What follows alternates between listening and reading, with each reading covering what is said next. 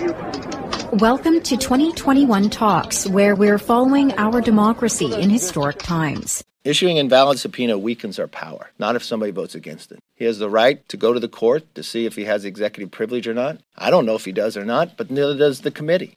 So they're weakening the power of Congress itself by issuing an invalid subpoena. House Republican leader Kevin McCarthy blasts House lawmakers for voting on Thursday to hold Steve Bannon in contempt of Congress after he defied a subpoena from the January 6th committee. The Justice Department will now decide whether to press criminal charges. Former President Donald Trump has announced plans to launch a new social media platform called Truth Social. The platform is expected to have a beta launch in November with a wider rollout in 2022. Trump was banned from Twitter and suspended from Facebook earlier this year after his supporters stormed the U.S. Capitol. Despite criticism from Democratic lawmakers, the Biden administration is continuing to expel hundreds of thousands of migrants arriving at the U.S.-Mexico border under a specialized public health order. White House Deputy Press Secretary Karine Jean-Pierre says the discharges will continue for the time being. We are still expelling single adults and families when possible using Title 42. That remains the policy.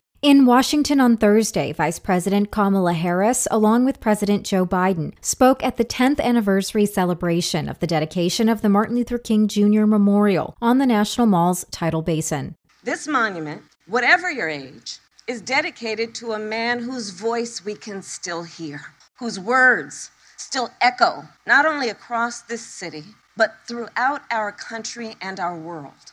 The memorial was dedicated in 2011 and honors King's legacy and struggle for freedom, equality, and justice. The U.S. is expected to face a nationwide shortage of primary care and specialty physicians by 2034. Meanwhile, 1 in 3 healthcare workers say they plan to leave the profession, citing burnout. Dr. Brian Miller is an assistant professor of medicine at Johns Hopkins University. He says the doctor shortage has been decades in the making, but will likely be made worse by the pandemic. Part of it is the loss of sense of control that comes from the pandemic.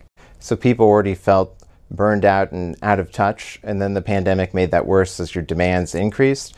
A new study by the Yale School of Public Health finds natural immunity against the coronavirus appears to be short-lived, and individuals who are unvaccinated can likely expect to be reinfected, roughly every 16 to 17 months. I'm Nadia Ramlagan for Pacifica Network and Public News Service. Find our 8 trust indicators to support transparency and accuracy at publicnewsservice.org.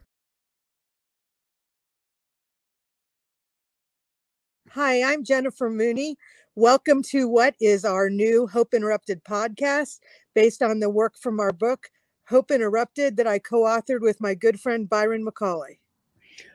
Hey, Jennifer, I'm looking forward to this podcast as much as I was looking forward to writing this book with you. We hope to interview some high-impact folks as well as have a little fun. We're going to cover stories of hope. To learn more about our podcast and our book, please visit www.hopeinterrupted.com.